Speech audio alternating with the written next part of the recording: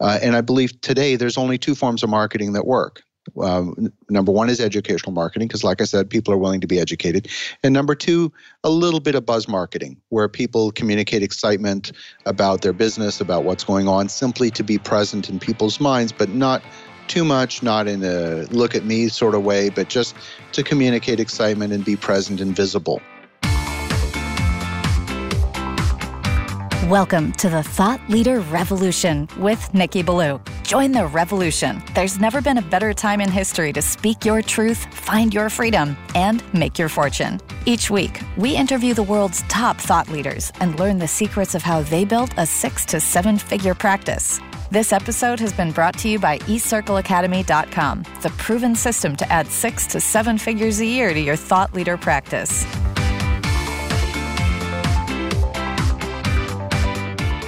Welcome to another exciting episode of the podcast, The Thought Leader Revolution. I'm your host, Nikki Ballou. And boy, do we have an amazing guest lined up for you today. Our guest today is a dear friend of mine. He has been a longtime client. He is an absolute leader in the real estate investment thought leadership space, as well as in the actual investment space. This man not only talks about and helps people with real estate investing, he actually invests in real estate at a very high level himself. He is the host of the Real Estate Espresso podcast. He's the best-selling author of The Great Canadian Takeover and Magnetic Capital. I am speaking, of course, of the one, the only, the legendary Victor Menasce. Welcome to the show, Victor. Great to be here. It's really an honor to have you here, my friend. Victor, I'm so excited about your new podcast, and I'm excited about all the things that you're doing out there in the marketplace. You were just at the Investor Summit at Sea. You're rubbing shoulders with top thought leaders like Robert Kiyosaki, George Ross. How did you get to do that? How did you get to be Victor Menasce, this world-renowned thought leader in the real estate investment space? Well, thank you. That's very generous. You know, what I've discovered is I really never want to be the smartest guy in the room, but I want to get around other smart people and just build relationships with them. You know, what I discovered early on is that in order to accomplish anything, I need 3 things. I need, of course, the knowledge and direction. And most people have the knowledge. I mean, if you think about it, most people know exactly what they need to do. The second thing that I need is I need the emotional drive. I'm a fairly ambitious individual, so I've got the emotional drive. But more important than that, I need to overcome whatever emotional obstacles are getting in my way. And then I focus an awful lot of attention on that. And then the third, and this is the most important and what's often overlooked, is I need to immerse myself in the right environment. And if I'm sitting in front of my computer looking to Google for answers, that's probably not the right environment.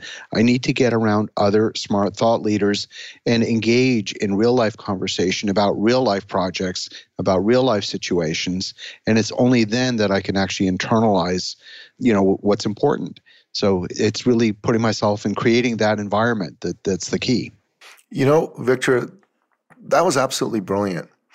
Being in the right environment really matters. I like to say, #don't do 2018 alone. Far too many people in our industry today, especially with the advent of social media and all this incredible technology, are isolated. They don't get out there. They don't meet other smart people.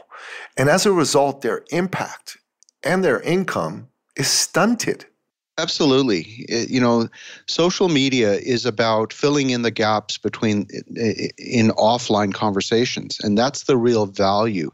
If all you do is you sit there and communicate with people on Facebook, it's completely irrelevant. It's not real. It's in the virtual world. It's not in the real world.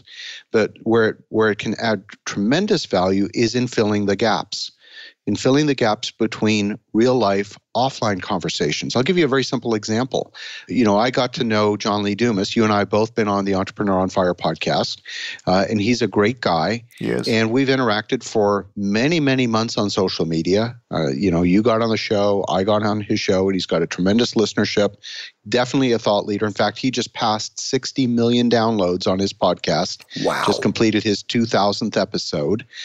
So he's really the poster child of what would be considered a success in monetizing and growing thought leadership, specifically around the podcast genre. And I made a decision to add value to him in a couple of ways. Number one, I keep an eye out for what's going on in his world. And he had a podcast that went out a few weeks ago, where there was actually a technical problem on his podcast. He had a couple of minutes of dead air in the middle of his podcast. So at 5 a.m, I sent him an email and let him know, you got to go fix this. And so he responded back right away, thanking me for it. And I mentioned in my response to him, by the way, I'm going to be in Puerto Rico. It would be great to get together. I'll have Robert Kiyosaki with me. I've got Kyle Wilson, who's also been on the show, and a bunch of other folks that I think you might like to meet. So fast forward, we got together in Puerto Rico, and it was a great time. And this is where social media can be really useful in connecting the dots for the offline conversation. And, so I gave him one of Robert Kiyosaki's books and one of my books, and he gave me a signed copy of the Freedom Journal, and we just hung out and had a great time together. So it's important to use social media to connect with other thought leaders, to connect with your audience, but to connect in person in the real world. Yeah, it really is. It really, really is. And that's a powerful reminder for me. It's a powerful reminder for my listener, because it's too easy to get caught up in being on your own, solitary, behind a computer or behind some mobile devices. And that just doesn't work. It just doesn't work. So, Victor, your new podcast is a really exciting addition to the podcast genre. Could you tell my listener about it and why they might want to listen to it? I looked at the podcasts that are out in the real estate space, and I saw an awful lot of them follow a very typical formula. They're a weekly podcast. They're anywhere from a half an hour to an hour in length. And when you look at the statistics for listeners, on average, listeners subscribe to 6 podcasts. Some are more, but the average is 6. Why? Because most podcasts are weekly, and that's all that people have time for, is to listen to one show a day at most. So they subscribe to 6. And if you're going to be one of the 6, you got to push somebody else out.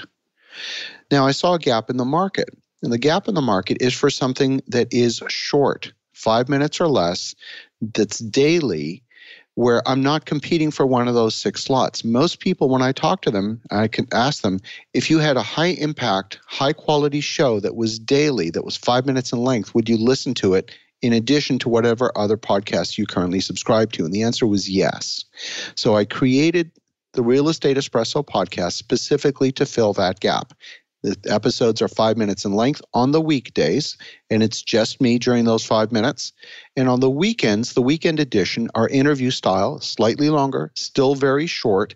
Most interviews are 10 to 12 minutes in length, and the entire episode might be 15 minutes at a maximum. And in those interviews, I'm interviewing notable people in the world of real estate investment. So was really looking to find a gap in the market that would add some value. That's how the concept came up. So the introduction is, welcome to the Real Estate Espresso podcast, your morning shot of what's new in the world of real estate investing. And that's what I say at the beginning of every single episode. I love it. That's a great tagline. How'd you come up with it? I honestly don't know. I guess organically. I started just brainstorming ideas, and I landed on that, and it felt right. And it had a good energy level to it. And in fact, I've got a coffee company that wants to sponsor the podcast now because it fits well with espresso. So, are you serious? That's amazing. I'm serious. So they're not a huge coffee company, but we'll start with them, and maybe we'll move on up to Starbucks. Who knows? That's awesome. I love it. That's so great. You know what? It's a great title for the podcast, and it's powerful because you were able to get yourself some interest from sponsors.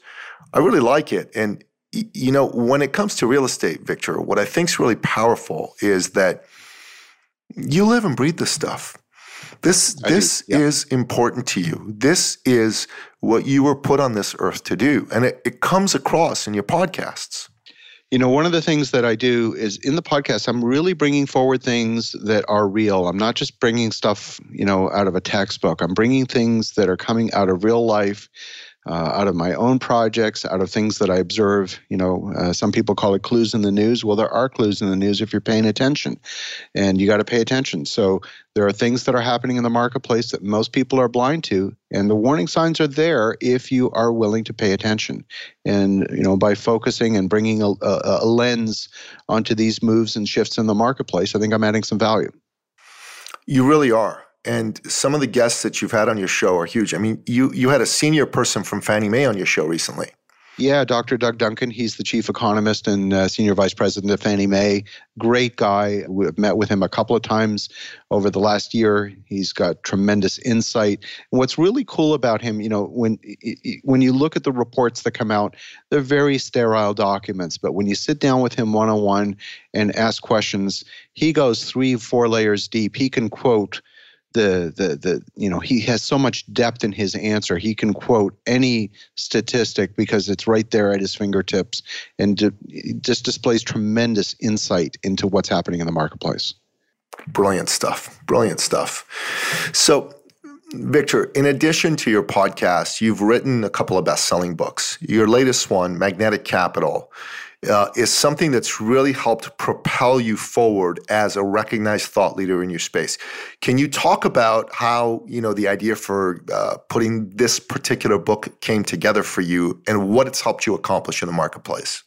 Magnetic Capital has really helped put me on the map for raising capital for real estate. Not only real estate, also business, but first and foremost for real estate. And what I discovered is that there's a formula for raising money. And I built a little bit of intellectual property around this. Back in my days when I was in the technology industry, when I was designing microprocessors and running microprocessor development teams, I figured out that raising money was relatively easy some of the time, and it was extraordinarily difficult a lot of the time. And when it was easy, it's because there were certain things that were present. And I figured out that there were 5 things, and I built some intellectual property around that. And that's really the core of the book Magnetic Capital. People who have read the book have come back to me overwhelmingly and said, wow, Victor, that made the whole idea of raising money very accessible. It's not a textbook. It's a very practical, boots on the ground way of approaching it, and it made the process of raising money much more accessible. So again, it's really all about adding value in the marketplace. And you know what? The other thing that it's done is sometimes people read the book and they say, well, Victor, what you do seems kind of hard. Why don't I just give you my money and why don't I invest with you? And if there's a fit for that, that's great. That certainly wasn't the objective when I wrote the book, but it's been, let's say, a side effect as a result of writing it. It's positioned me extremely well in the marketplace. It really has. I think it puts you on the map in a big way. And it's really made you be seen as the thought leader that you are today. Matt Church, who's someone that you and I both know, says that an expert is someone who knows something, but a thought leader is someone who's known for knowing something. And I have to say, in this case, this book really helped you become known for knowing something. I would have to agree. And, for example, I was just on the Investor Summit at Sea, and having a book, being able to speak with clarity about the topic sets me apart. That's why I'm on stage, even though there are people who are sitting in the audience that are every bit as qualified to be on stage as me. The fact that I've written this piece of intellectual property, that I can speak to it with clarity, has positioned me a little bit differently. And that's the number one reason why I'm on stage and not sitting in the audience. It is, which is awesome, which is absolutely awesome. So, Victor, we've actually come up with 5 pillars of thought leadership. And I'd just like to walk you through what each of these 5 pillars are. I'd like to get your comments on them. So the first one is you need to develop and have world-class intellectual property in order to be a thought leader. So in other words, you actually have to engage in some thinking. I mean, that's why it's called thought leadership. So what are your thoughts on this? It's absolutely true. I mean, if you look at all of the thought leaders, they've developed something that is, look in the real estate space. Look at Robert Kiyosaki. He has a set of intellectual property that he has been flogging for close to 20 years now. He's using that same intellectual property, and it's still every bit as relevant today. Savers are losers. Your house is not an asset. The, employee, self-employed, business leader, investor quadrants. All of these different things that are the core of his intellectual property, he still talks about today, even though that book's been out for 20 years. And every single thought leader that I come across has some kind of model that is very recognizable, very accessible, that makes it clear how to look at the world through that different lens. Absolutely. And that's one of the things inside our programs that we do for people is we really help them take that thinking that is available to them, do that thinking and get it out there in a structured fashion using, the tools that we have, things like Matt Church's pink sheets and green sheets and positioning statements and other tools to really help them take that and turn it into viable IP that people will see, recognize, and say, yes, this is valuable, this can help me. And that's really important. What I found particularly valuable about that whole process, I'm a fairly analytical individual. I'm fairly left-brained, so I tend to think about things in fairly analytical terms. And if I only speak that language, I'm leaving half of my audience behind. And what Matt Church did and what you did through the program is taught me how to communicate with different modalities. So some people rather speak about things in stories. Some people rather speak about things in a right brain context. So you need those different ways of communicating the same thing 2 or 3 different ways so that you can actually communicate with your entire audience. That's very true, and it's very powerful that you imbibed that message and embraced it and made it your own. Because I know that when you were first exposed to this, you were really approaching it from an analytical point of view. But now that you're presenting your message to both left brain and right brain members of your audience, you're just reaching and engaging with way more people. Absolutely. The other thing that happens is when you go through that structured thought process, most of the questions you're going to run across are remarkably similar, whether it's in an interview context such as we're having right now, or whether it's in a one-on-one conversation with a potential investor, whatever it is, many of the questions are going to end up being very similar. And if you've gone through that structured thought process, the answers are right at your fingertips. You're able to communicate with so much more clarity, with much more succinctly, and have deeper, more penetrating answers when you've gone through that thought process. Yeah, that's very true and very well said. So the second pillar is engaging in a strategy of preeminence. And what I mean by this is that in order for you to be a thought leader, you need to be the best or at least one of the best in your field. Because if you're not going to stand out and you're not actually going to get to be a thought leader. You're going to just be like everybody else. What are your comments on that? To me, the strategy of preeminence came from Jay Abraham, where he talks about that in terms of acting as your client's trusted advisor for life. Whether your client is an actual client or whether they're a prospective client, if you adopt that posture, it's a very different perspective than trying to sell somebody something. And today, in 2018, nobody wants to be sold. I mean, we're just done with that. We are so tired of being sold. But people are willing to be educated. They are willing to be exposed to educational marketing. And I believe today there's only 2 forms of marketing that work. Number 1 is educational marketing, because like I said, people are willing to be educated. And number 2, a little bit of buzz marketing, where people communicate excitement about their business, about what's going on, simply to be present in people's minds, but not too much, not in a look at me sort of way, but just to communicate excitement and be present and visible. Those are the 2 forms of marketing that, in my opinion, work today. And I think the strategy of preeminence ties into that, where if you're taking that perspective of being someone's trusted advisor, not looking to get anything out of a relationship, but simply to give, I think you're well positioned.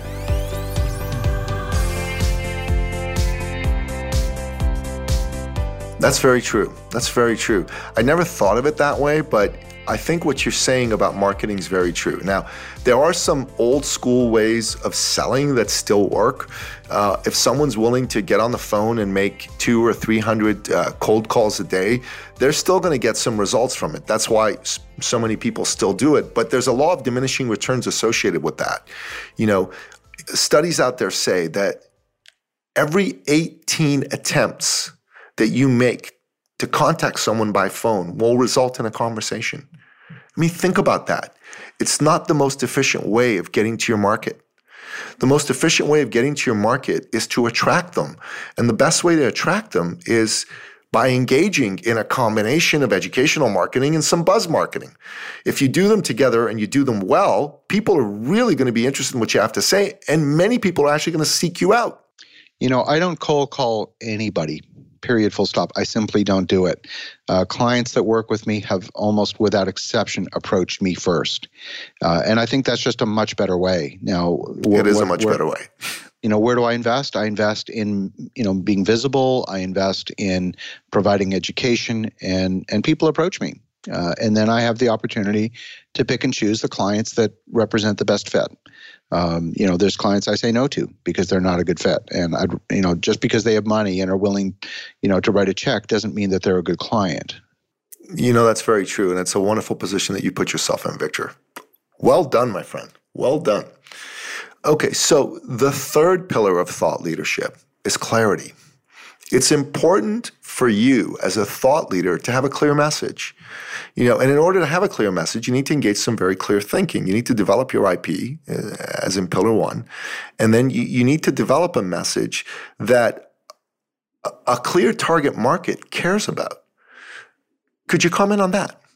I think it's absolutely true. And frankly, it's been an area that for me has been a struggle because I'm one of these deeply analytical people, and I'm willing to go down and get deep into the numbers.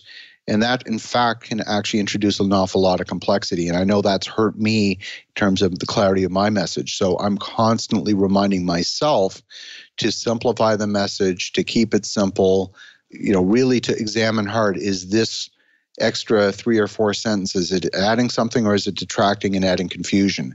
I love what Don Miller says in Story Brand, both in his podcast and in his book, his entire program, that if you confuse, you lose. And he's absolutely right. Yes. And most of the time, I err on the side of providing too much information. I know that I am constantly fighting this battle to be simpler and clearer, and those that are the most successful have the simplest messages. It's absolutely true. It really is. It really is. And you must have a simple message, a powerful message, but you also need a very clear target audience. And a lot of people today, when you ask them, well, who's your target audience? They'll say, really anybody can benefit from what I have to offer, or anyone in this really wide group like women or men or divorced women or divorced men. And that's just simply not the case. Could you comment on that? There was a point in time when I would accept almost anybody in the world of real estate investing as a client. And can I help a rookie investor? Of course I can. Am I the best person to do that? No, absolutely not. But if you're an established real estate investor and you have 50 units in your portfolio and you want to get to 500, well, I can help you do that. That's what I'm really good at. If you're stuck and you want to get to 500 or 5,000, I can show you the path to do that. That's my expertise. And it's not just because I've studied it academically. It's because what I do every single day. So I devote a small percentage of my time to consulting to high-value clients, but most of my time is spent as an actual real estate developer doing the work. That's why I'm actually qualified to teach this, because it's what I do. There's so many people out there that put something on their business card, but they have, Robert Kiyosaki calls them fake teachers. If you're not actually doing it, are you really qualified to teach it? I'm not sure. Well, I think the answer is it depends. In the world of real estate investing, the answer is no, you're not. But in the world of athletics, as an example, Michael Jordan needed Phil Jackson. Phil Jackson played basketball, but he wasn't a very good basketball player.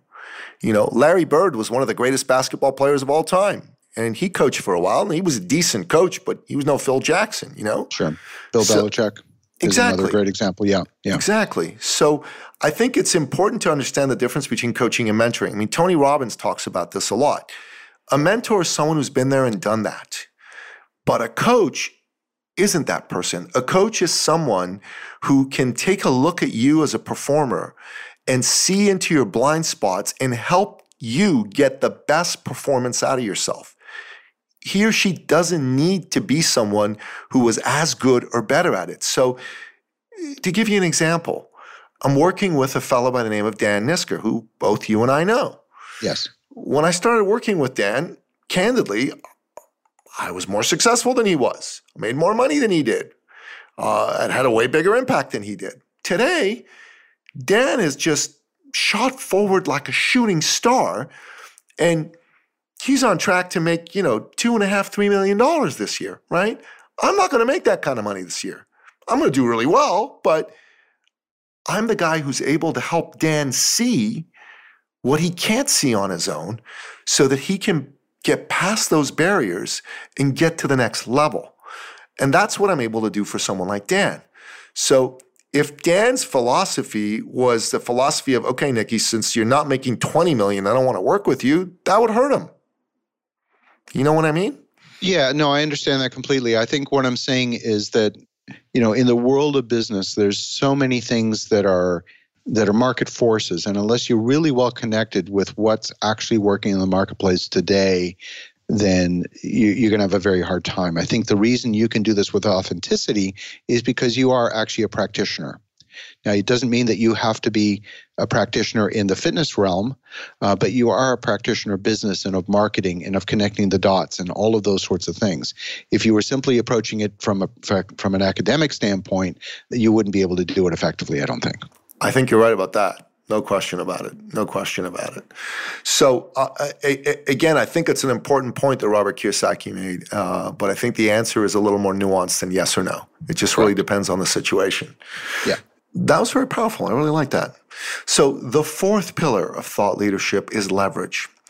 And here's one of my pet peeves. In our industry, there are so many people who only deliver their expertise in one modality. And usually it's a one-on-one modality like coaching or mentoring.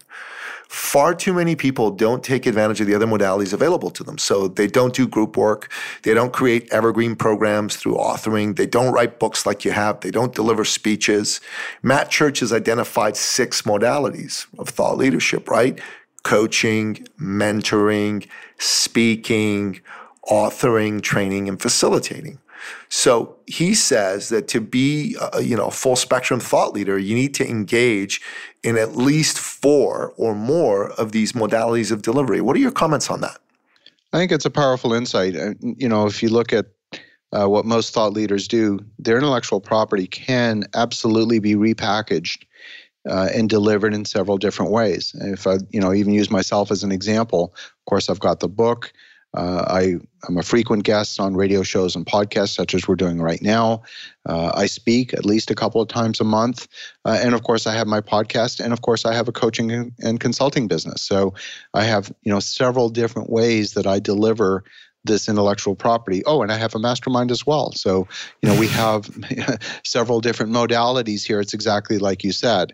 Now, I don't know that I can take on too many more and still have enough hours to sleep, but I'm able to leverage that intellectual property across those different delivery vehicles. And it's really powerful that you're able to do this because I think it actually gives you more credibility with your audience. I think it does. Oftentimes I run into people, at a conference and they'll walk up to me. It feels like they know me better than I know them. In fact, they do because they've heard me on a radio show or they've heard me on a podcast or they've listened to my podcast. And they immediately jump into a conversation based on an episode that they heard recently. And I've got to play a little bit of catch up. Number one, because I don't know them. And number two, they're already in the middle of the conversation because they have that podcast episode in their head and I don't. So it's a very interesting dynamic. I'm sure one that you've experienced as well when you run into people that maybe you don't know well. It is an interesting dynamic, and I have experienced it. And it's in a minor way, I guess it's what some bigger celebrities probably experience a lot when someone approaches them and says, "Oh, I know you. You're the host of the Thought Leader Revolution podcast." I'm like, "Oh, okay. Who are you?" "I'm one of your listeners. I really love your show." And it's a wonderful thing to know that I'm reaching people that I don't know personally. It is. And, as for example, the podcast, my podcast, the Real Estate Espresso podcast, we're just around episode 100, and I'm seeing the listenership grow literally day by day, and I'm looking at the statistics, and that's very gratifying. But I'm also looking at the numbers saying, okay, now I'm starting to exhaust the number of people that I know directly. So these are folks that I don't know that are listening to me. So I don't know where they're coming from. I'm grateful, of course, but I don't know necessarily who they are. Yeah, exactly. But that means your reach is bigger, that means your impact's bigger, and that means your income's going to grow as well. That's the importance of leverage, right?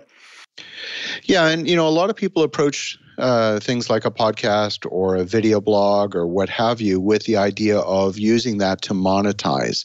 And I'm a big believer in what Gary Vaynerchuk says, which is, if you're in a rush to monetize, you're playing the wrong game.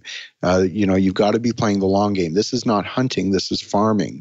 And, people that are looking for results in a 30-day or 60-day time frame are in the wrong order of magnitude. This is an investment in giving to the community over a protracted period of time, think 2-3 years, to build that momentum, to build that audience, to interact with that audience. And then you may have a path to monetizing directly from that delivery mode. So it's a much longer game than you might expect. Yeah, I'm actually not all that interested in specifically monetizing the podcast myself. I'm interested in expanding the reach of the podcast. I want more people to listen to this. And as a result of them consuming the content and seeing the kinds of people that I get to interview, I want them to become curious about how I can help them, achieve the kind of exalted status that guests like you have. And in your case, it's pretty cool because you've actually been a longtime client of mine,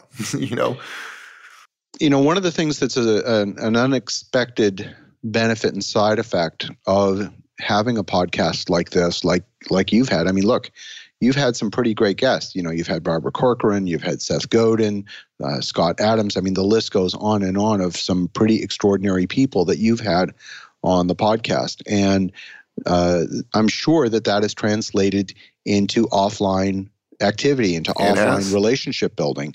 And that's huge. Most people underestimate that as being a real benefit. Today I can call, for example, the chief economist of Fannie Mae, and he'll answer my call. How many people can do that? How many people can do that? That's pretty rare. And it's because I took the time to build a relationship offline, to interview him face to face, to hopefully ask what I think were reasonably smart questions. And so now I have a bit of, at least a beginning of a relationship. Brilliantly said, Victor. And it's very true. It's very, very true. So the final pillar, the fifth pillar, is the importance of mentors and peers, and of being in the right peer group. And as I said before, for me, it's self-serving to say this because I run a mentorship program and I run a very powerful community of peers in a peer group program.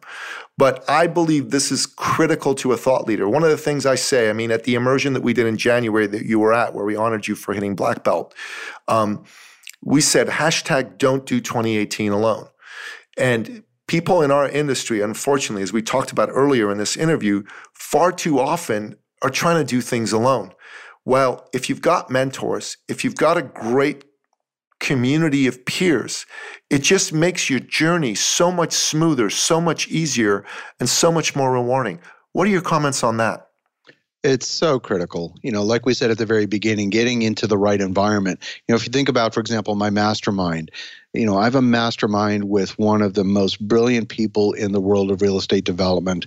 He's been in business for 60 years. He just turned 90 years of age. He's done more deals in New York City than virtually anyone else alive today. He's done deals in the billions of dollars. And I have a mastermind with this guy. And we had 25, for example, last month, we had 25 people on the call asking questions about negotiation, about legal, about zoning, about all kinds of things that as a real estate investor, as a real estate developer, you're going to be concerned about. And here we are getting this gold from this man of just tremendous, tremendous wisdom. And where else can you get that? You can't buy that. And yet here I am chairing a call with one of the most brilliant people in the world of real estate investing with 25 other investors and developers. I mean, that's absolute gold. And do this every month, my goodness.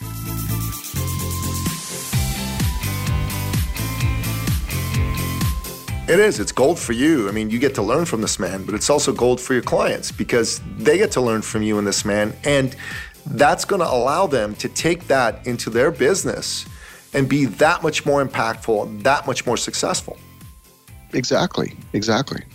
And, you were a part of one of my coaching programs and one of my peer group programs. And that's what that group allowed for you. I remember I was watching actually a video testimonial that you recorded for us.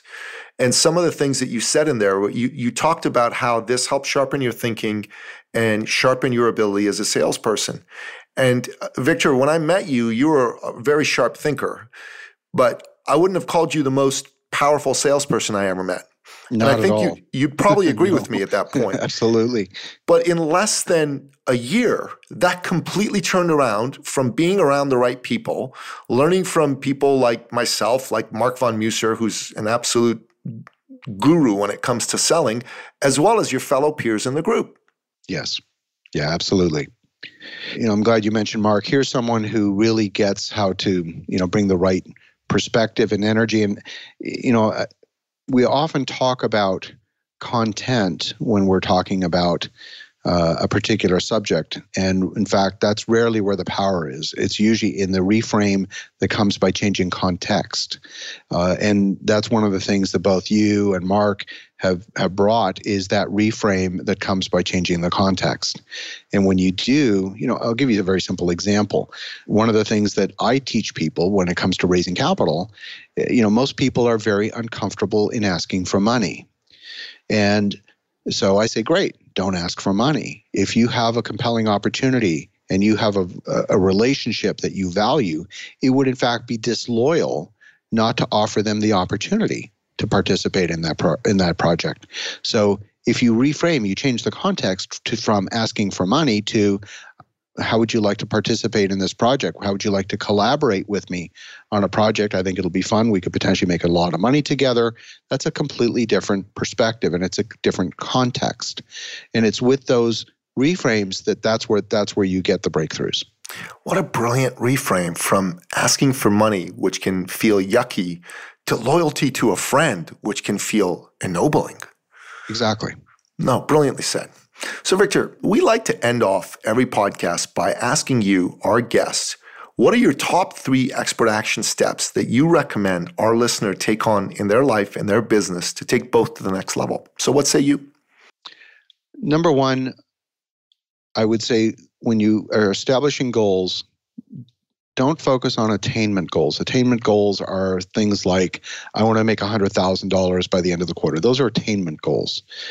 And you're much better off focusing on habituation or habit-forming goals. And it's in those habit-forming goals that you're going to achieve those actual attainment goals. That's what you should focus on, is informing the habits. So for example, when I made the decision to launch the podcast, I decided not to do one a week or one a month. I decided to do it daily because I knew the only way I was going to get good at this is if I do it daily. And if I compare the quality of the podcast that I'm putting out today compared with the first few episodes, the first few episodes were not bad, but boy, what a difference. It's so much crisper, so much clearer, so much more fluid today.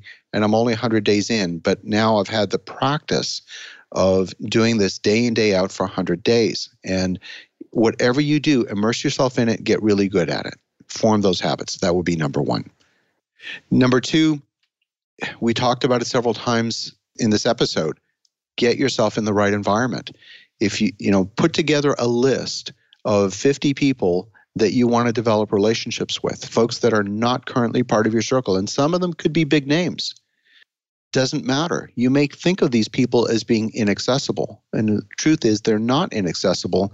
In fact, there were probably opportunities that you were missing to connect with these people, but they were never on your radar because you considered it impossible. You start to put those on your list of folks that you want to build relationships with, and those opportunities that have been there all along will all of a sudden come into focus. It's a little bit like the law of attraction. If you will it, it will manifest. Well, if you write it down and you focus on it, it will manifest. Not through any kind of hocus pocus or magic. It's because those opportunities will now become visible to you. Brilliant. And number 3, take the reading lists from the thought leaders in the marketplace that you respect the most and read what they're reading. And I would encourage you to read in a slightly different way. If you have a few peers that you want to develop a relationship with, consider doing a book study. Take a book like, for example, Turning Pro by Stephen Pressfield. What if you did a book study on Turning Pro with 4 or 5 other entrepreneurs? So you read it not just for the sake of reading it like you would read a romance novel, but you actually read it and study it and communicate with your peers on what that means. Wow, what a much more powerful way to consume that content and internalize it. So I'm a big fan of book studies, and not something you're going to do every week necessarily, but do a few of those a year, and that'll be game-changing for you. I love that. I've never thought of that, but I'm going to do that. You know what? I'm going to actually institute that inside eCircle Academy for our members, and I'm going to pick a few peers, people I respect, and bring some books out. And I think Turning Pro is a great one to start with, but there's some other ones I have in mind as well. Those were 3 kick-ass expert action steps, Victor. Thank you. You're welcome. So listener, if you're listening to this, Victor's given you gold. And what you need to do is you need to go and subscribe to the Real Estate Espresso podcast. Even if real estate investing isn't really your thing, this man is a deep thinker. You can learn a lot from him. If real estate investing is your thing, you should definitely subscribe to the podcast. And if you have friends or family that are into real estate investing, you need to tell them about this podcast. And I think it's brilliant that he does his episodes in the way that he does, in that they're 5 minutes, no longer, on weekdays, and 10 to 12 minutes on weekends. This is a great way to do a podcast. And this is a fabulous podcast. And you should also pick up a copy of his book, Magnetic Capital, for yourself. And you should pick up 10 copies to give away to your friends and family and to your best clients. Because everyone in business at one point or another is going to need to learn how to raise money. It's an important skill, and there's nobody better at it than the great Victor Menasce. Well, thank you. That's very kind, Nikki. Oh, it's my pleasure. It's the truth.